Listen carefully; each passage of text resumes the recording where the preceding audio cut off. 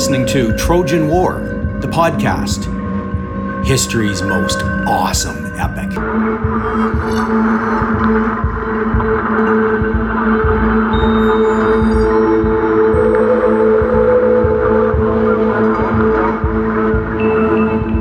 This is episode number 8 in the series. Today's episode is titled, Finding Achilles.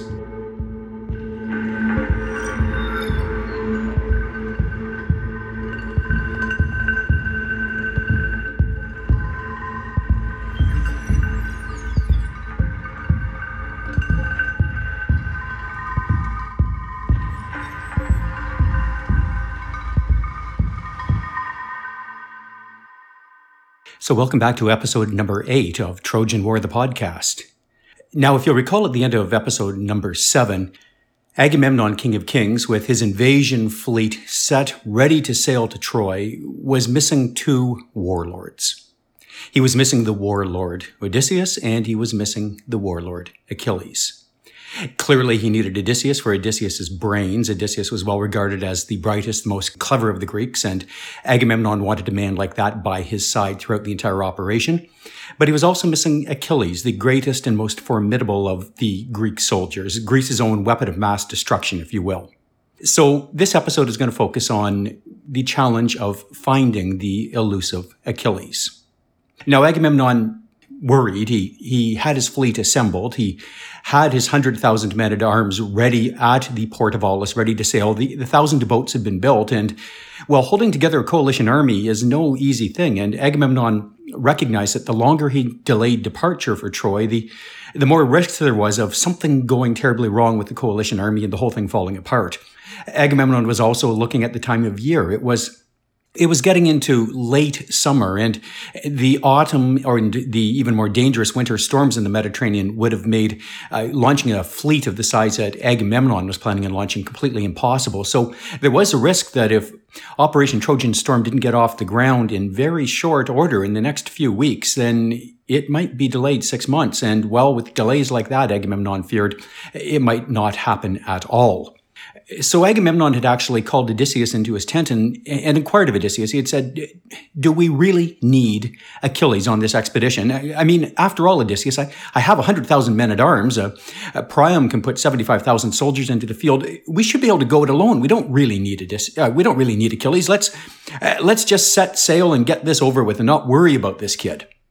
And Odysseus, a lot more wily and clever than Agamemnon could ever hope or dream of being, had adamantly refused. He had gone on to explain that it wasn't just Achilles' role as a splendid and glorious fighter. It was the idea of Achilles, the sheer majesty and terror that Achilles' very name it sort of brought wherever he went. And Odysseus went on to explain to Agamemnon that a lot of warfare is psychological, and it wasn't just a matter of numbers. It was a matter of the Greek soldiers believing that they were invincible. And as Odysseus said, even if Achilles is just sitting in his tent, Agamemnon, not even fighting, well, the Trojans will always venture outside of their walls of the city to fight with one eye looking forward toward the Greek ranks, but another eye looking back towards the safety of their walls with fear that if Achilles enters the fray, they will all die for sure. So Odysseus had made it very clear that without Achilles in the company of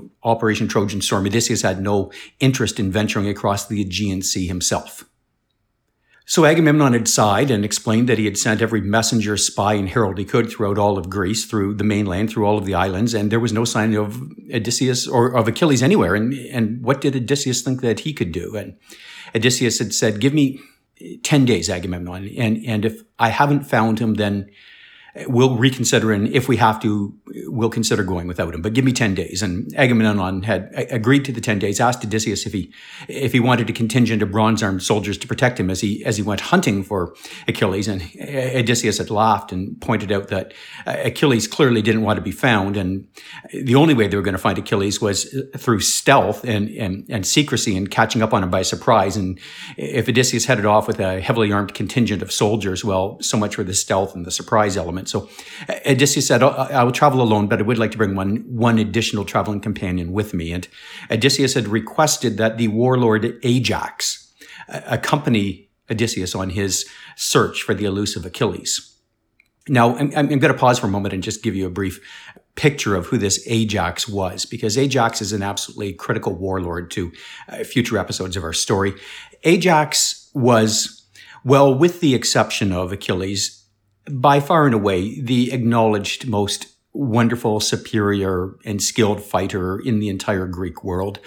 Ajax was a physical mountain of a soldier. He towered well beyond even the height of Achilles. He was undefeated. Nobody had ever beat Ajax in any form of battle whatsoever. And Ajax, the story said, and the stories were backed up by eyewitness accounts, had readily and easily taken on 5, 10, 15 enemy soldiers in various campaigns and routed them all single-handed. He was a formidable foe in the battlefield. And well, that was one reason why Odysseus thought he'd be a great traveling companion if Odysseus ran into any troubles. And, well, having Ajax having your back wasn't going to be a bad thing to have. But there was much more to it than that. Odysseus had done his research and recognized that back in Achilles' formative years, back when Achilles' parents had sent him off to Centaur boarding school, where he had been mentored by the Centaur Chiron, well, the boarding school, the other chief warlord's son who had attended the boarding school during Achilles' tenure there had been the warlord Ajax, a teenager at the time. Achilles and Ajax were contemporaries. They were the same age. They'd grown up together. They'd trained together. They'd been educated together. They had boarded together for years. They were best friends, and they had a deep and abiding respect for each other. And Odysseus thought, I don't know what I'm going to find when I find Achilles. He's a lot younger man than me. I don't know his motivations or reasons for not being at this particular war. And it's likely best that I bring along a close military companion of Achilles is to ease over any awkwardness or difficulties if I ever even do find the elusive Achilles. So Ajax had been happy to come along. He was eager for an adventure, and he was tired of sitting on the beach and waiting for the fleet to sail. Well, of course, before they could sail, there was a problem of where to go looking. Greece is not a huge peninsula, but it's a large enough peninsula, and there were literally hundreds of islands surrounding it, and Achilles could have theoretically been anywhere. They had 10 days to try to find him. So Odysseus knew there was no point departing until he had a well-thought-out plan. So Odysseus had retired to his tent for the evening for a good, long think. And so, ladies and gentlemen, where was Achilles? Well, I'm going to let you in on precisely where Achilles was, and then we can have the pleasure of watching Odysseus try to figure it out and discover it for himself sort of later in the episode. So if you recall back to episode number 3 of this series, an episode I titled The Birth of Achilles. You'll recall that Achilles was born. His mother was the immortal sea nymph Thetis. His father was the human warlord, the king Peleus. And you'll recall that from the moment that Achilles had been born, his mother Thetis had been worried and stressed about her son's health, his well-being and his safety. She had heard these 2 dire prophecies about Achilles, and the 2 prophecies had essentially dictated Thetis's entire course of her life as a mother ever since. And just to remind you of the prophecies, one of the prophecies said that Achilles would grow up and lead a long, quiet, tedious, boring life, and nobody would know his name. Nothing exciting or wonderful or heroic would ever happen to him. And then he would quietly and peacefully die of old age sometime in his 80s. And that was the one possible fate that her son Achilles was destined to fulfill. But the other fate was that Achilles would be the most glorious warlord in the entire history of the planet, would have heroic, wonderful military exploits and adventures, and the entire world would know the stories of Achilles, and they'd sing his songs down through the ages, and in exchange for all of that glory, Achilles would be dead in his youth. Well, the prophecies had been vague on which of the 2 routes Achilles would choose, and it was also vague on whether Achilles was even going to get to select from the 2 destinies. But Thetis had made it her life's work from the moment of hearing the prophecies to protect her son, her mortal son, from the early death at any cost. So you'll recall she had brought the baby to the river Styx and dipped him into the waters to protect him from harm, and in the fear that if he did end up off at war, well, at least no weapon could possibly damage him. And then, as Achilles had grown up, Thetis Thetis had doted on her son, keeping a careful eye on everything he did, and worrying about the day when her son, who was growing up to be an absolutely splendid and magnificent soldier who apparently could not be harmed by any weapon, would want to head off and find a stage suitable to exhibit his mastery of all things military. And so Thetis had kept her ears, I guess, close to the ground, particularly when Achilles had entered his mid-teen years. And Thetis was keeping her ears open for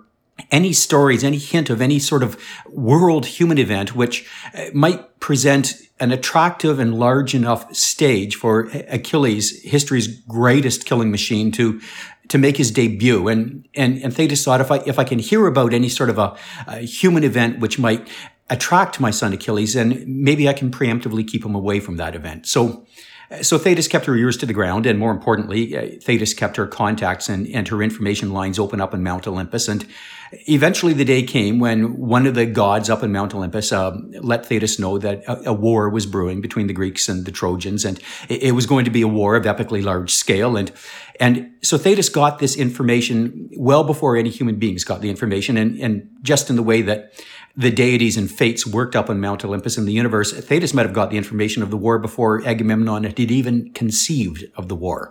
That was possible. So Thetis at that point had realized that this will be the stage which my 18-year-old son Achilles will be looking to. And if he hears about this war between the Greeks and the Trojans, he will be off to Agamemnon's invasion fleet at Aulis, hoping to take center stage in the entire glorious expedition. Well, not if I have any control over, Thetis had thought, and she had put her plan into effect.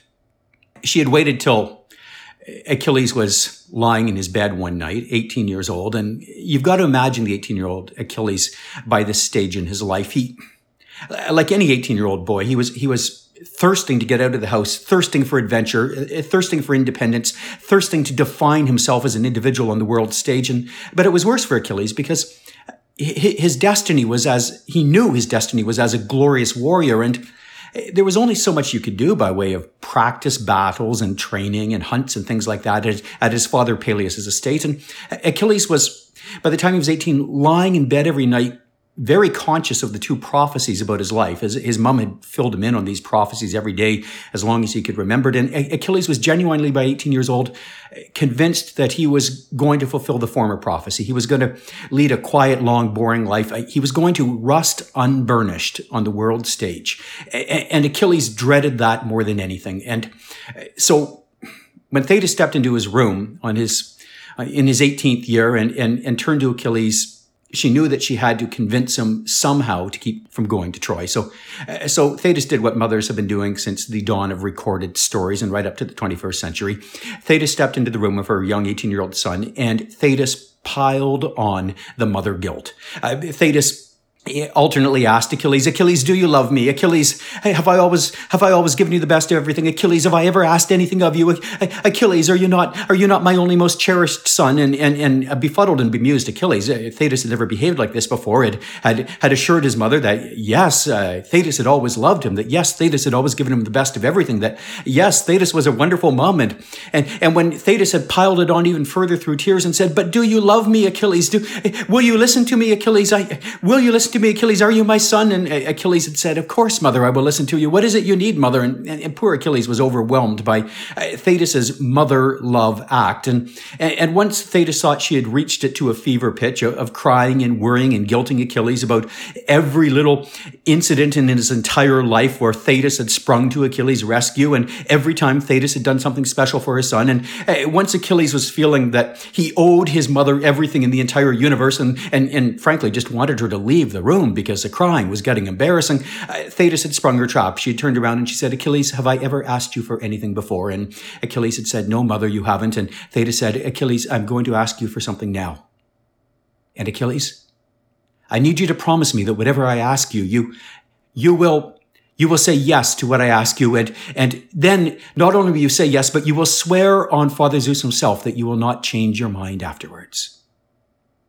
Well, Achilles was a very bright and intelligent, well-rounded young man. And he certainly, his spidey senses must have been tingling at that point. He must have recognized that he was being set up by his mother for something which he was clearly not going to want to be a part of. But Achilles wasn't the first or the last 18-year-old boy in history who had turned into quivering, controlled jelly in the face of overwhelming mother guilt. So Achilles had, in spite of his better judgment, turned around and said, "Yes, mother, I promise. Whatever you ask, I will do it, and I will keep my promise. I swear on Father Zeus himself."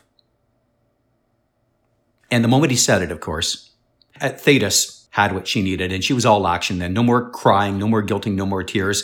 And Achilles, within an hour of the promise, had found himself bundled up on a fast boat, and he and mother were leaving Peleus' kingdom and heading into the far northwestern reaches of Greece, off to the most remote island, an island so remote that it really barely qualified as part of the entire Greek world at all. A tiny little rock of an island, a place called Skyros. And Thetis was on the boat, Achilles was on the boat, and that was it. It was the two of them. They sailed across the sea. They landed at the island of Skyros. Achilles turned around. His mother hadn't explained what he was doing there. And they landed on this little rock of an island. There was clearly a palace up top. Thetis took Achilles up to the top of the palace. She quietly and briskly, without so much as a by your leave, ushered Achilles, of all places, into the ladies' quarters, said, "You stay here. You sit still. You wait for mother. You promised. You swore on Zeus himself." And then Thetis had stepped into the throne room and approached the king. Well, the king of Skyros was an ancient widower, a king named Lycomedes, and he lived alone on his very humble little Greek kingdom. Skyros was part of the Greek world, but so far off the beaten path that very, very few people ever came to Skyros. It wasn't part of the social or the cultural mainstream of Greek society, and because Lycomedes the king had no sons, only daughters, and because Lycomedes the king was an aging old man, then he wasn't involved in world affairs. He certainly hadn't been invited to join the Greek fleet at Troy. He was from a generation before this particular time, and so Lycomedes was left pretty well alone to try to raise three teenage daughters on this tiny little rock of a kingdom himself. And the place was comfortable and warm enough, but it was certainly part of the Greek backwater, and there was no other way to explain it. Well, Thetis had stepped into Lycomedes' throne room, turned around, introduced herself, explained that she was Thetis, the sea nymph, and that she'd come to Lycomedes with a request, and she laid out a request. And the request was very simple, and it was very plain. She wanted Lycomedes to accommodate her 18-year-old son, Achilles, in Lycomedes' palace for an entire calendar year. Thetis had reasoned that the war against Troy would be over much before then, and if Achilles was at Lycomedes' palace, he wouldn't even catch wind that there was a Greek war against Troy. It was the safest place to place him. But on top of that, Thetis went on and she said, "And just for extra safety, I insist that my 18-year-old son, Achilles, be accommodated in the ladies' quarters of the palace, out of sight, sequestered from all the men. I don't want anybody seeing Achilles." Well, Lycomedes had asked a few questions. He said, "You're wanting your 18-year-old son to live in the ladies' quarters with my three teenage daughters? That will not end well." And Thetis had at that point turned around, and as it looked as though Lycomedes was going to protest, Thetis's eyes had glared in a particular deific fashion, which she as a demigoddess had mastered. And Thetis had turned to Lycomedes and explained that she was on a personal first-name friendly basis with Zeus, king of the gods himself, and that if Lycomedes hoped that his kingdom and his children would live, then he would assent to Thetis' request, or that would be the last no he ever gave to any god or demigod ever. Well, Lycomedes realized that he had no choice, and he asked Thetis to explain the terms, and she said that Achilles can have the run of the island. He doesn't have to stay in the ladies' quarters because the harbor is very, very clear to see from a distance. But if anybody lands at the harbor of Skyros and attempts to come up to the palace, then Achilles must automatically return to the ladies' quarters, and just to be very safe, Achilles must be dressed up as a woman until the stranger leaves. Lycomedes had asked if Thetis had cleared this with her son. He didn't look like the sort of boy who would be comfortable cross-dressing, and Thetis said that it was fine with Achilles. He had a reason for doing it, and that was his reason and Thetis' reason, and none of Lycomedes' business. Well, Lycomedes had agreed. Thetis had stepped into the ladies' quarters, taken a quick look at Achilles, appraised him, said that well in the dress with the right rouge, makeup, and wig, he could pass if needs be in the case of an emergency where he had to leave the ladies' quarters. He could pass as a woman from a distance at least. And then Thetis had bade goodbye to her son Achilles and said, "I will see you again when I come to pick you up in a year." And Achilles was left all alone on a remote little rock in the Western Mediterranean, completely ignorant of the glorious events and the world stage that was developing down in the mainland of Greece as Agamemnon marshaled a fleet of 100,000 soldiers and 1,000 boats to sail across for glory on the shores of Troy. And Achilles would have stayed on Skyros and missed Agamemnon's departure for the war completely, had it not been that Agamemnon had placed his best man, Odysseus, on the case of finding the elusive Achilles. Well, Odysseus sat up all night inside of his tent on the Bay of Aulis, engaged in his big think.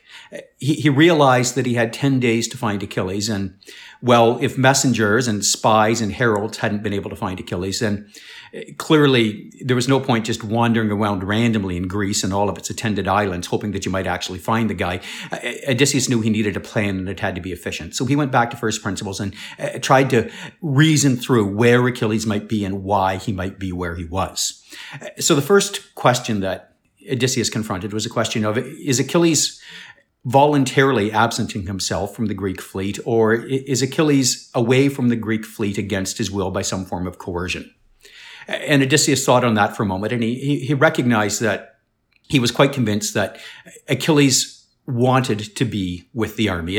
Odysseus knew he didn't want to be with the army, but Odysseus recognized that he was a middle-aged man with a beautiful young wife, a newborn heir to the throne and a thriving kingdom. Odysseus was happy to settle down into comfortable middle age and enjoy the fruits of his teenage and youth labors. But he knew that Achilles was 18 years old. He knew that Achilles was Greece's greatest warrior, and he knew that Achilles had not had an opportunity to do anything exciting or glorious in his life. So Achilles clearly would want to be on this mission if Achilles had any say on it. So Odysseus rightly reasoned that Achilles was being held against his will from reporting to Agamemnon's glorious Trojan storm operation.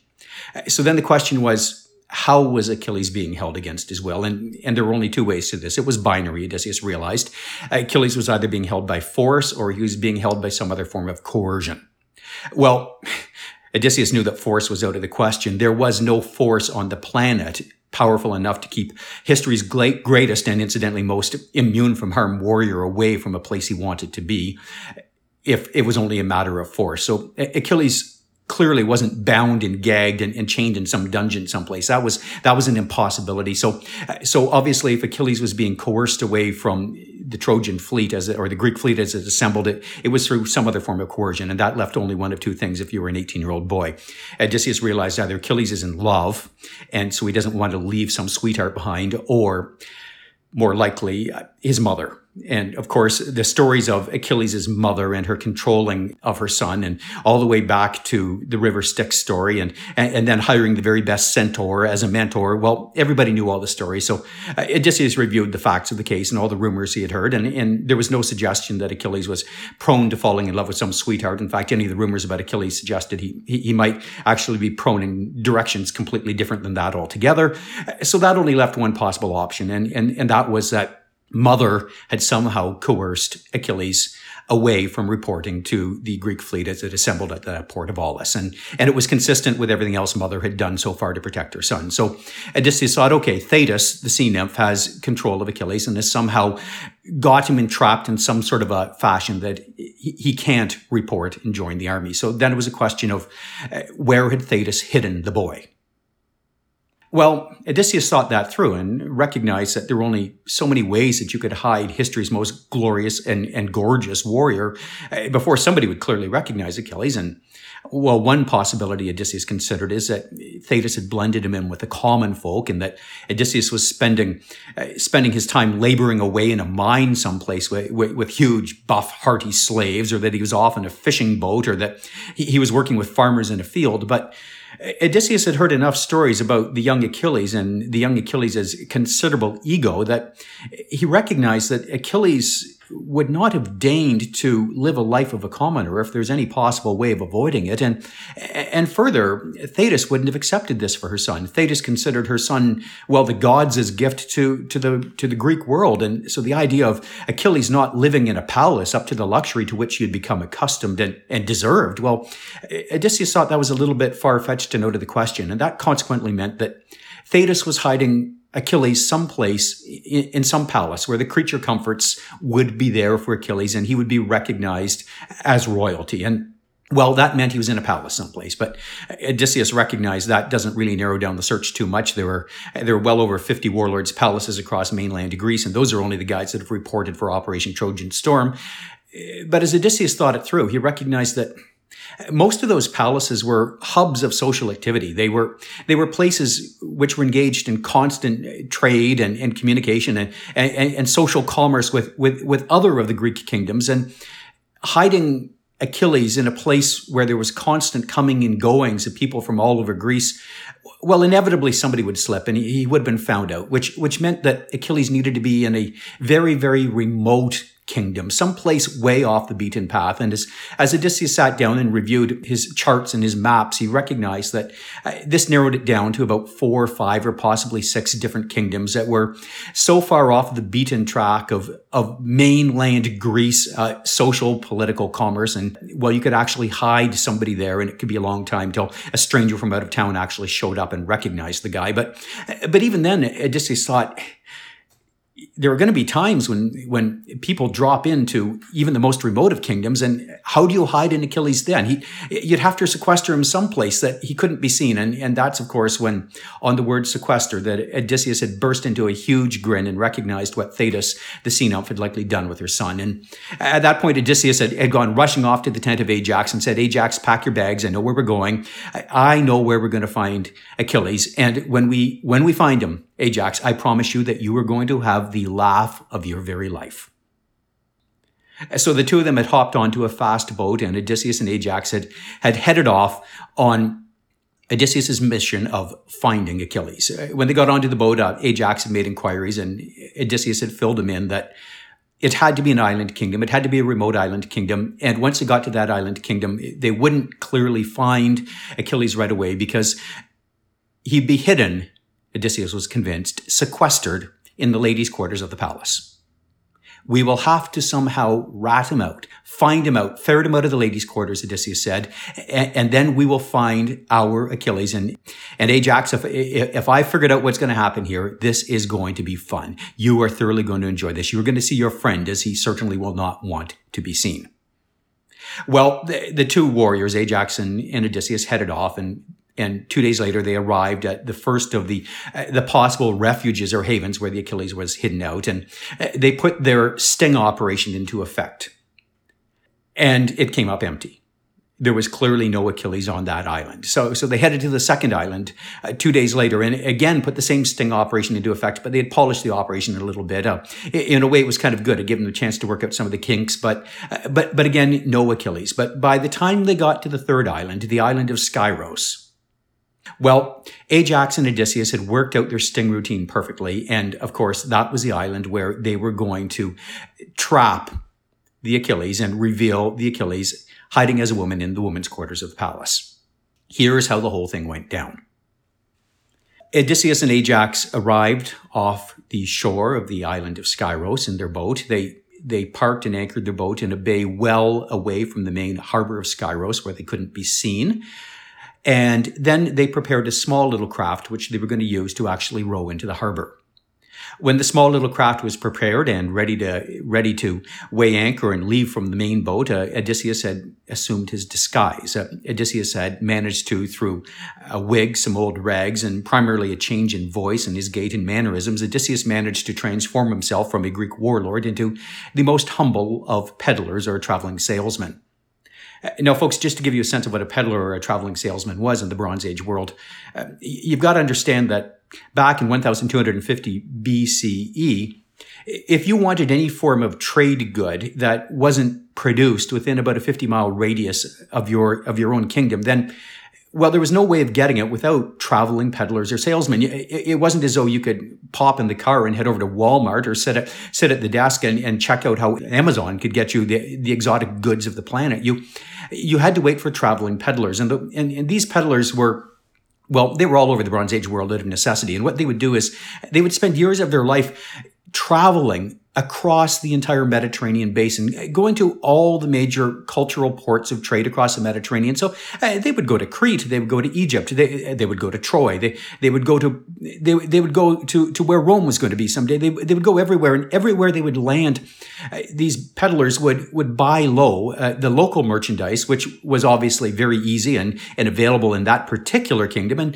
and then put it into their sack and bring it someplace else and sell it high, someplace where the trade good was exotic and hard to get. So a typical peddler would travel from kingdom to kingdom in Greece, and when he arrived at a kingdom, he would spread out his wares, and the wares were really the only opportunity for, well, home shopping or any form of shopping at all that the ladies of the kingdom would ever possibly have. This was it. This was the only way that you could possibly get fine, luxurious silks or linens or clothing or fashions that weren't produced within, as I said, 100 miles of your house. This was the only place where you could get exotic perfumes from the Far East. Silks from the very, very Far East, the most glorious of Minoan jewelry. These peddlers were very, very popular because when they showed up, they were the only shopping opportunity that the daughters and the queens of warlords ever got. And a peddler might show up at a really remote place like Skyros only maybe once every 1 to 2 years. So Odysseus had disguised himself as a peddler. He had a huge sack of trade goods, beautiful things that young women, princesses and queens would find attractive. And he loaded his sack of trade goods onto his little boat. He hopped in disguised as a peddler, and Ajax didn't worry about a disguise at all. All Ajax did was strip off all of his armor, put it into a bag, and sat down beside Odysseus. And the two of them rowed to the port of Skyros in their humble little craft. When they landed, they looked like a traveling peddler accompanied by a rather large and healthy and buff-looking bodyguard to make sure that nobody tried to steal the peddler's merchandise. And the two of them made their way up to the palace at Skyros.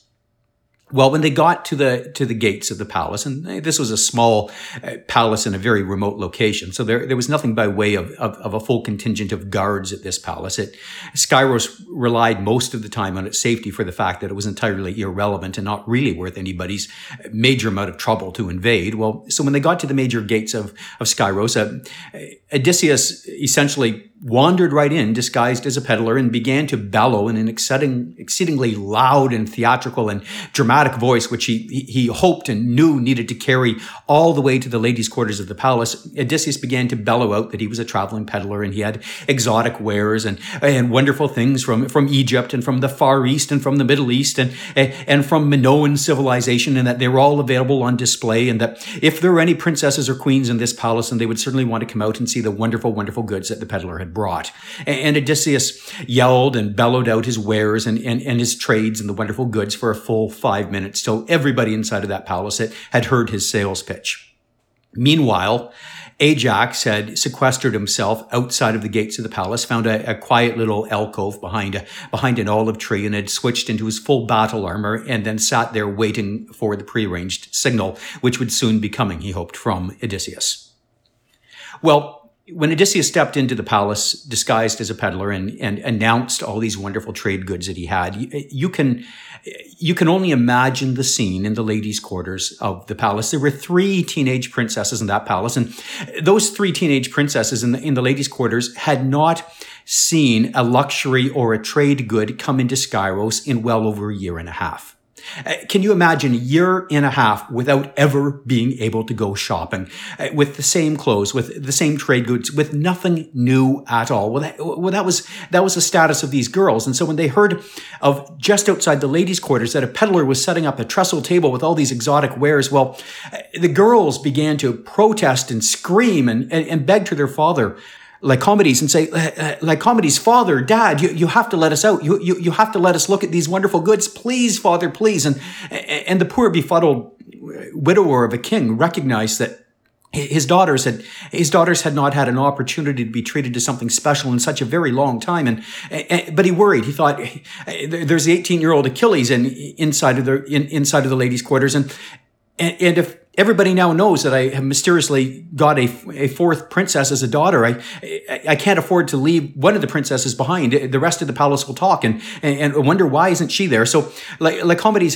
had done what he thought was best under the pressure of his daughters and trying to be true to the promise he'd made to Thetis. And he had turned knowingly to his daughters, walked into the ladies' quarters, confronted the three screaming teenagers, then turned to Achilles and said, you may go out, you may look at the goods. It's only a humble peddler. There's nobody else with him. He looks half blind anyway, but the four of you must go out, and that means, Achilles, you must be dressed. You must look like a woman. You must go to the table. You must select a trade good too. I don't want people talking and wondering why the eldest and largest of my daughters isn't interested in silks or jewelry or perfume. So the three teenage daughters, desperate to get out there, had dressed up Achilles. They'd put him into rouge, makeup, lipstick, a very attractive wig, and a very sensible looking dress. And then 5 minutes later, as Achilles exited with the three enthusiastic teenage daughters, he spotted across the hall a humble old half-blind peddler who had laid out all of his trade wares on a huge trestle table in the great hall of the palace. And there was a lot of really, really nice stuff there, but spread out amongst the goods and sort of off to one side and half concealed under a bolt of purple silk was the trap that Odysseus, the peddler in disguise, was hoping to set for what he thought was likely a princess in disguise in the form of Achilles. And that trap was actually an absolutely magnificent sword. And Odysseus, the peddler, had laid the sword onto the trestle table, half covered in the bolt of silk. But there was more than enough of the sword showing that, anybody who recognized weaponry would have recognized that this was not a run-of-the-mill sword, but actually a rather spectacular, rare, and particularly stunning piece of military hardware. There was a story behind the sword, actually. Odysseus, when he had figured out his plan and figured out where he thought Achilles might be hiding, had actually gone personally back to Agamemnon and said to Agamemnon, I need something special. I need bait, Agamemnon, to lure out the Achilles. And Agamemnon had said anything, and Odysseus had turned around and pointed to Agamemnon's own sword and said, that's what I need. That's what I need, Agamemnon. I need your sword. And Agamemnon had protested it. The sword was a brilliant piece of military craftsmanship. It had been in the family for a few generations. And, Agamemnon was loath to depart with it, but Odysseus said, it's the price of getting the Achilles. And Agamemnon had unbelted the sword from his waist, turned it over, and said, anything to get Achilles into the army, and grudgingly handed over the beautiful sword to Odysseus. And now that sword was sitting on the trestle table, just a little bit down into the side from the beautiful, if you will, female trade goods on display.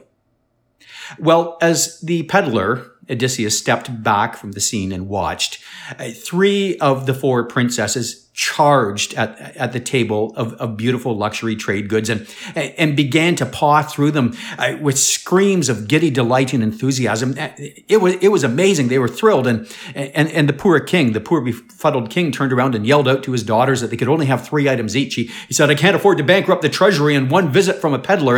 And then as the king watched, he motioned to his eldest daughter, the fourth daughter, the rather husky daughter, and said, you too, you can choose something too, daughter. And Achilles, recognizing that he had made a promise to his mom and that he really honestly didn't want to ruin the fun for the 3 other princesses, had grudgingly and reluctantly stepped forward and pretended to show some sort of an interest in goods, which clearly didn't interest him at all. And that is when, of course, Achilles had spotted Agamemnon's sword. The moment that Achilles saw the sword, he had been skilled and trained by Chiron in military weapons, and Achilles recognized that he was looking at not a run-of-the-mill sword, but something unique, exceptional, and beautiful, and also a masterpiece of military hardware and engineering. And Achilles' eyes were just riveted to the sword. He looked briefly up with confusion to the old half-blind peddler and wondered, how did a peddler come across something like this? This is worth more than everything else in the peddler's combined trade goods combined. I wonder if he recognizes it. And Achilles so desperately wanted to pick up that sword and wield it, and more than that, he wanted to choose it as his gift. But Achilles also knew that the minute he touched that sword or made inquiries into it, he'd give himself away, because no girl in the Bronze Age, in this highly patriarchal world, would have had the first clue or interest in anything to do with military equipment. And so Achilles, his eyes still gazing longingly on the sword, had moved away from it a little bit down the table and is feigning some interest in of all things, perfume. And that's, of course, all the evidence that Odysseus, the blind peddler, needed. He looked into the eyes of the rather husky and butch princess and recognized that that was no girl. That was Achilles in a dress. And obviously the way that the rather husky and butch princess was looking at that sword gave everything away. So Odysseus knew it was time to spring his trap. The old peddler stepped forward towards his trestle table of goods and then feigning the half blindness which he had deliberately faked that a clumsy sweeping of his arm, which had knocked a huge round bronze serving dish off of the trestle table and onto the stone floor. And the bronze round serving dish, when it had crashed to the stone floor, had rung and echoed. And then Odysseus, the old blind peddler, just to be sure that the ringing and the echoing was heard, had apologized, stumbled over and accidentally kicked the round serving dish and had gone flying across the hall of the table, crashing into a huge stone pillar. And again, there had been a huge bronze ringing and echoing throughout the great hall. And that bronze ringing and echoing was the signal which Ajax, now sitting outside the doors of the palace in full battle armor, had been waiting for and hoping for. That was Ajax's cue.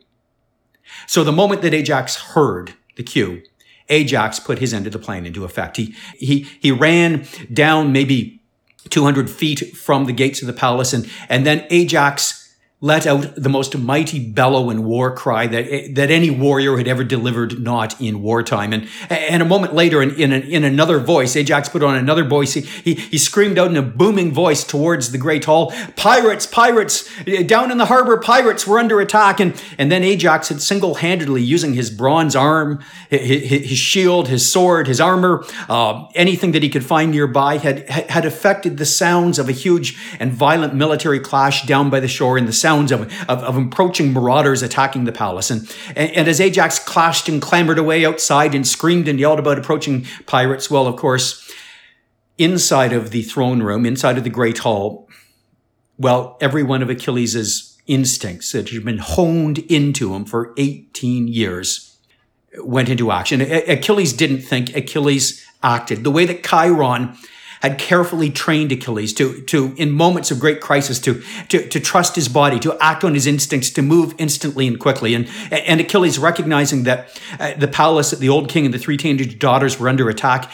hadn't thought for a moment. He had whipped off the wig, leapt forward, grabbed that glorious sword that was sitting on the table, raised it in the air, and charged outside of the great hall, ready to go down onto the beach, confront the entire ship full of pirates, and single-handedly protect the teenage daughters and the old king of the island of Skyros. Well, Odysseus, the peddler, took that moment to step away from his wares, remove his wig, remove his old wags, straighten up, open his eyes to a full height, and suddenly, as the old poor daughter and king of Skyros looked on, the half-blind peddler looked much more like the notable, glorious, and wise and clever warlord Odysseus, and the old king sighed and realized that something was afoot and something had gone terribly wrong, and that he suspected that the sea nymph Thetis was going to be very angry at him in a few moments. And indeed, 2 minutes after that, coming stumbling and laughing into the great hall, came the mighty warlord Ajax, and poor Ajax could not contain himself from laughing. There were tears in Ajax's eyes. He had his huge brawny arm around Achilles, and there was Achilles still dressed in a dress, full makeup, rouge, and lipstick on his face, holding this glorious sword. And Ajax just could not stop laughing at the sight of his dear friend and military companion since her teenage years, Achilles in drag. And well, within a matter of 3 minutes of conversation, the whole story had been revealed to everybody. And Achilles, as he removed the dress, as he put on something more sensible, was filled in by Ajax and Odysseus on what their mission was and why they were there. And Achilles learned for the first time about this glorious war between Troy and Greece, which his mother Thetis had desperately been trying to keep him away from. And Ajax and Odysseus turned around and said, "And Agamemnon, king of kings, wants you there. He wants you at the forefront of the army. Will you come, Achilles? Will you join this? Achilles, this is the greatest stage in history. Achilles, 100,000 men at arms. No army of this size has ever been marshaled." And Achilles turned around, of course, and said, "Yes, this is what I've been waiting for all my life." And then he remembered the promise he had made to his mother, the sea nymph Thetis, and that there was another 6 to 7 months left in that promise before he was going to be free to leave. And Achilles turned around and said, "I can't go. I promised my mother. I've sworn to Father Zeus himself. I'm stuck here in the ladies' quarters." Well, That was when Odysseus, the cleverest of men, turned around to Achilles and said, I don't think you are, Achilles. I think if you go to your mother and you tell her the story I'm going to tell you, then your mother will immediately release you from your vow. And Odysseus explained that what he was going to do, what he and Ajax were going to do if Achilles did not get permission to accompany them to Aulis and join the war, was he and Ajax were going to head back to Aulis and spread the story that Achilles knew all about the war, and that Achilles, in spite of the fact he'd been training all of his life to be a glorious hero, was actually deep inside rather cowardly. And when push came to shove, and when it was no longer the practice battleground, but the real thing, Achilles just didn't have stomach for the fight. And so he had chosen to disguise himself as a woman and was living in the ladies' quarters of the palace, hoping to wait the whole thing out and be forgotten from history. Well, Achilles, of course, had screamed and protested and said, that dishonors me. That story is not true, and you know it. And Odysseus had smiled and said, Achilles, if you don't accompany us all the way back to Aulis and the beach, then whatever story I tell will be the truth, and it'll be the only truth anybody knows. Now, Achilles, and Odysseus said this with a smile and a wink, he said, you have ways of talking and talking to your mother. You go tell her why you need to be released from the oath, because you explain to her that your honor is at stake here. And I think your mother, the sea nymph, will believe that your honor is even more important than your safety. And Odysseus, of course, had done his research once again, and Odysseus was right.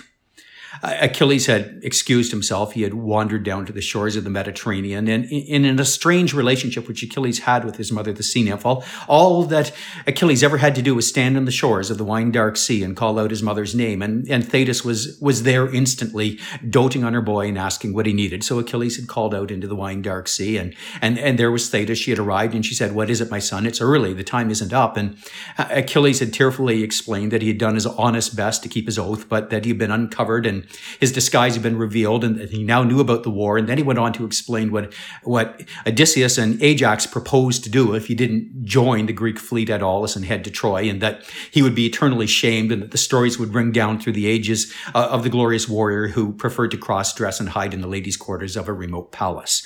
And well, Thetis realized that she had been bested by Odysseus or by fate. And Thetis, knowing that if there was one thing that she did not want her son, even one thing more than his death as a human being, it was his son to die without glory and honor. And so Thetis had sighed, realized that her son was going to Troy, and Thetis had removed Achilles from his vow. Well, Achilles had headed back to the palace, and there was a wonderful, happy resolution.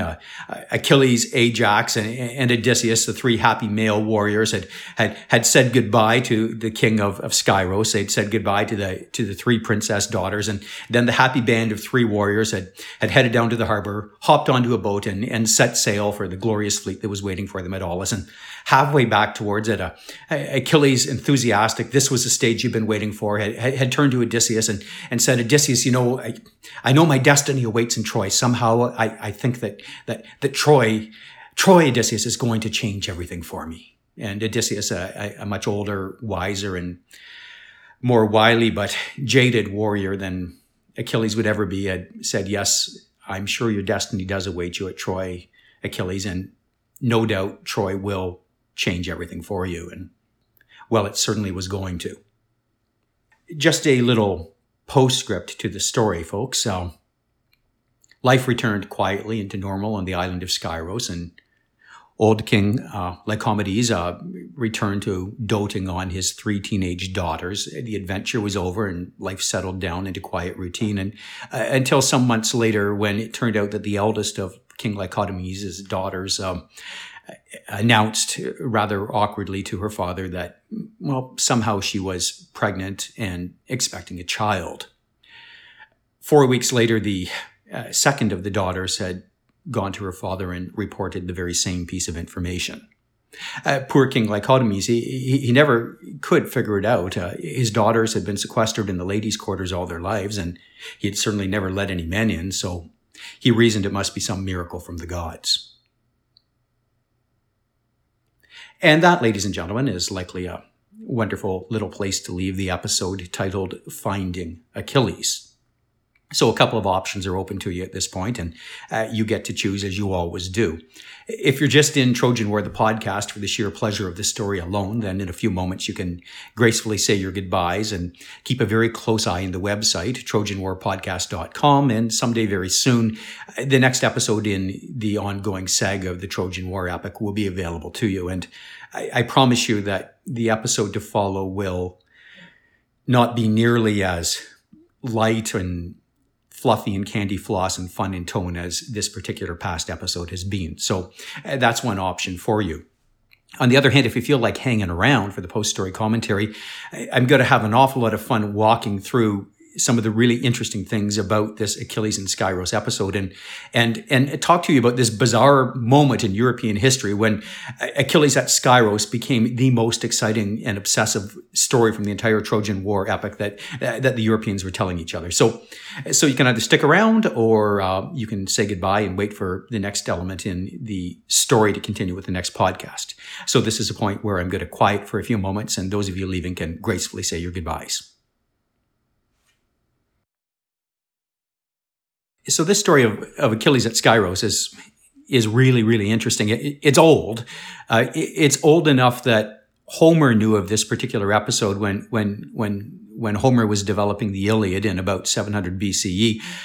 In one of the books of the Iliad, I think it's book 19, Achilles actually turns around and makes passing reference to his time in the island of Skyros, and indeed actually acknowledges that he has a son there, a son named Neoptolemus, and Achilles hopes that his son is being well raised and looked after on the island, while Achilles himself is actually on the beaches of Troy. And so Homer knew about the story, and Homer obviously doesn't spend any more time talking about the Skyros expedition because it's not part of what Homer is interested in doing.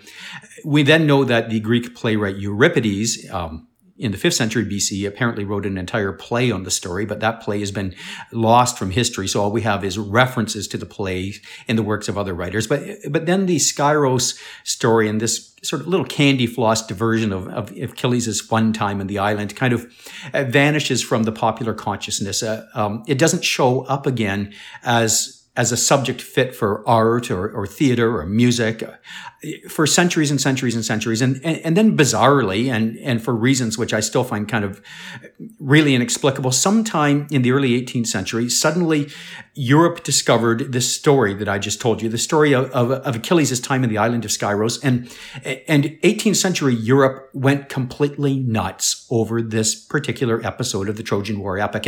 And of course, the form of theater that the most popular and the most celebrated, that the most artists were making the most money on during the 18th century was opera. And this was a boggling fact when I went to do my research. But during the years between 1700 and 1800 alone, get this, 27 different full-length operas were produced, all on the theme of Achilles on the island of Skyros. Now, these weren't variations on a theme. These were independent full productions with their own musical scores, their own unique librettos, their own traveling casts, their own special effects. And these operas toured the opera houses of Europe to resounding effect. It was the most popular subject for opera for 100 years of European cultural history.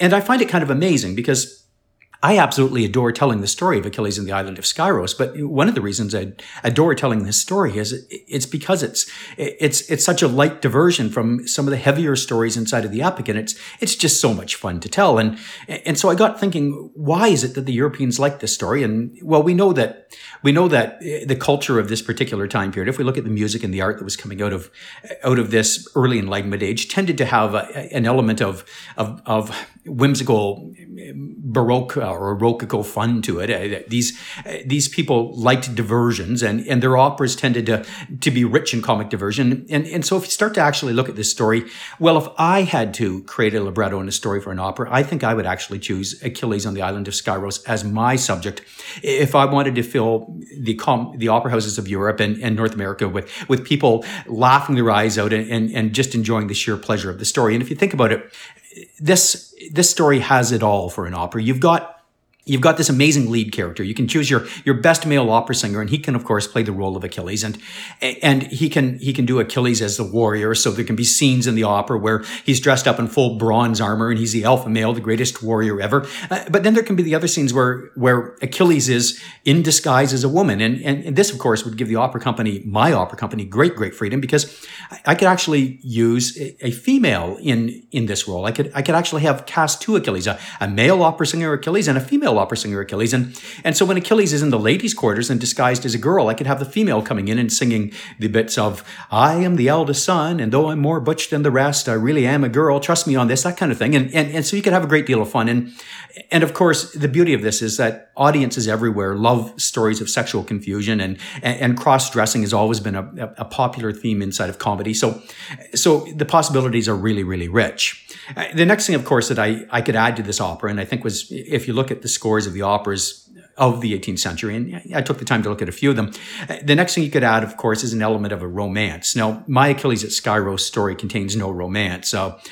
My Achilles, the ancient records tell us that he managed to father a couple of kids, but they don't explain how it happened. They certainly don't flesh out the romance. It's just a couple of girls end up pregnant after Achilles leaves. Surprise, surprise. But in the 18th century, the romance element was really popular, and all the makings of it were there, because you had a princess. The eldest princess always plays this role inside of the operas, and that means you can have a beautiful female opera singer who's young and attractive, and she can fall in love with this mysterious new woman who has entered the ladies' quarters, and that can lead to some wonderful librettos. You can have her singing about, somehow I find you attractive, but I'm a girl and you're a girl, and well, maybe you can't do that because it's a little bit too 21st century as an opera. But the sexual confusion could certainly be played up, and audiences have a great time with it as a female lead of the real female princesses dealt with the fact that there was now this strange princess in the room that unnaturally she found herself attracted to. And of course, that would allow the Achilles character, either played by a boy or a girl in this particular scene, to find himself sexually attracted to this oldest princess, but realize that he had to stay in disguise. And that could lead to more wonderful scenes. And eventually you could have some sort of a bower or a courtyard or a forest scene where Achilles, disguised as a woman, decides that now is the time I have to reveal that I'm a man and reveal my full manhood to, well, maybe that's not the best way of putting it, but it depends on the opera you're staging, reveal my male identity to the princess at the same time as the princess is going, in spite of the fact that you're a woman, I love you. And there could be a wonderful back and forth little singing piece. And then, well, once the two of them realize that they were boy and girl and they were in love, the scene could be consummated with their revealing as much as the librettist wanted to actually reveal inside of that scene. And of course, then you have all the other cool things you could do with it. You've got the doddering old king, the king who could be played for comic effect. He's the king who recognizes that there's something sketchy happening inside of the ladies' quarters, and he can't quite put his finger on it. And of course, as Achilles and the lead female princess, after they've consummated their romance and they want to continue to fulfill it inside of the ladies' quarters, well, you could have the wonderful comic scenes with the old king running around trying to catch them in the act, and it would turn it into absolutely perfect, wonderful, delightful bedroom farce. And this stuff is popular. I mean, Shakespeare made a living in his comedies doing this kind of thing. All of Shakespeare's comedies are based on cross-dressing, sexual confusion and identity, boys dressed as girls, dressed as boys, and girls dressed as boys, dressed as girls, and all of that kind of thing. And you find it in all of the plays, and people love this kind of thing. So these operas contain it too, and you could have a wonderful time with this. And then there'd be other special effects you could add. Imagine what you could do with Thetis, a genuine sea goddess. You could have her rising up from the little trapdoor hell under the stage in the opera company, and she could be rising up as smoke, and maybe you could make it look as though she was coming out of the Mediterranean itself, and then Thetis could do one of two numbers. She could likely, early in the opera, she could have a beautiful poignant number where she talked about her fears for her son Achilles and how she loved him, and recount the whole story of the river Styx, and then later in the opera, of course, she could be the fiery, terrifying goddess who was scaring the crap out of King Lycomedes and saying, you will look after my Achilles, and invoking every god onto her side. So there'd be wonderful opportunities there. And then there'd be the other comic effects, two other princesses who also wanted Achilles. So two other kid sister daughters in minor roles running in the palace trying to woo him, along with the big sister that actually gets him. And then you could add some minor male characters and some military elements. You could have Ajax arriving in full battle armor, and then you could do all the class confusion infusion stuff, which is wonderful, of course, inside of the operas and the comedies. And of course, again, Shakespeare's stock in trade. You could have the great warlord, noble king Odysseus described as a humble beggar, and that could be played for comic effect. And then the great reveal scene when everybody goes, oh my gosh, he wasn't a humble beggar. He was actually a warlord. And so the opera has all the makings for a wonderful, light, hearty entertainment. And it's likely why, as I said, there were over 30 of them developed inside of this 100-year time period. And of course, as all operas, it would have to end, as all comic plays do, with a resolution and a restoration of the proper order in the universe. So the boys would have to get back into armor, the girls would have to get back into dresses, the wealthy nobility would have to get back onto their thrones, and the poor peasants would have to get back down into the dirt where they belonged, and order would be restored to the universe. And then in a final number, if you were playing this opera as a bromance, and you could have a male number with the three male leads, the three tenors, if you will, Achilles, Odysseus, and Ajax singing some glorious song about we are off to Troy in battle. Or if you wanted to play it more for the romance end, then you could have the poor princess sing, when will I see you again? Will you ever come home from Troy? Oh, oh, oh. And so the possibilities for the opera are endless. And I think that's likely why in the Enlightenment, the opera was such a smashing success. Now, here's the weird thing. I've looked, I've scoured everywhere, and following the earliest years of the 19th century, but not much past about 1825, I cannot find a single serious artistic work in any genre, theater, opera, music, art, which makes any reference whatsoever to the Achilles at Skyros story. After its 100 to 115 years on the world stage where everybody was obsessed by it, the episode has vanished. And I think that tells us something very interesting about the Trojan War epic and the incredibly malleable clay that this epic is. It's that every generation has been able to take from the Trojan War epic the stories, the interests, and the concerns of their particular time in space and culture, and find inside of the Trojan War epic what they need to produce art. So if you go to the classical period, the classical Greek period of 500, 400, 300 BC, you'll notice that inside of this Greek period, the playwrights ruled the stage inside of the artistic community. And the plays, if you look at the lion's share of the plays from that period that focus on the Trojan War epic, and there were literally in the 10s and 20s and 30s of plays we still have, plus the hundreds that we likely lost. Well, with very few exceptions, these plays deal almost exclusively with the violent, tragic, horrific events inside of the Trojan War epic. They deal with murder, sacrifice, death, betrayal, suicide, all kinds of good stuff coming up in future episodes of the podcast, but I can't say any more without violating my spoiler alert rule. But this is what the Greeks were obsessed with. So they weren't that concerned about Achilles on Skyros. They likely thought it was irrelevant candy floss of no theatrical value at all. And then if you look at our own century, the 20th century and the early 21st century, when we go mining the Trojan War epic for our artistic gold, it's interesting what we do with it. And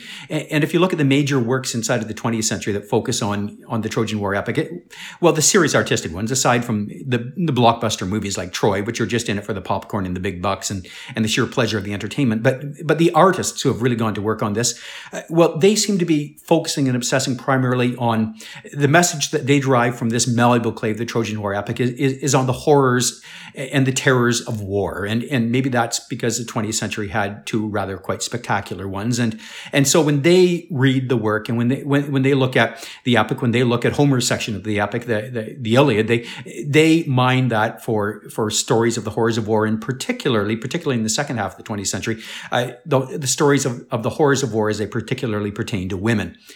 So it's interesting. It's the point I'm trying to make is the same point I tried to make back when I was talking about Helen of Troy and the big question about why Helen left Sparta to go to Troy and how Helen's leaving with Paris was very, very malleable clay, and every culture could put onto their culture the Helen that they needed. She was abducted. She ran away. She emancipated herself, whatever.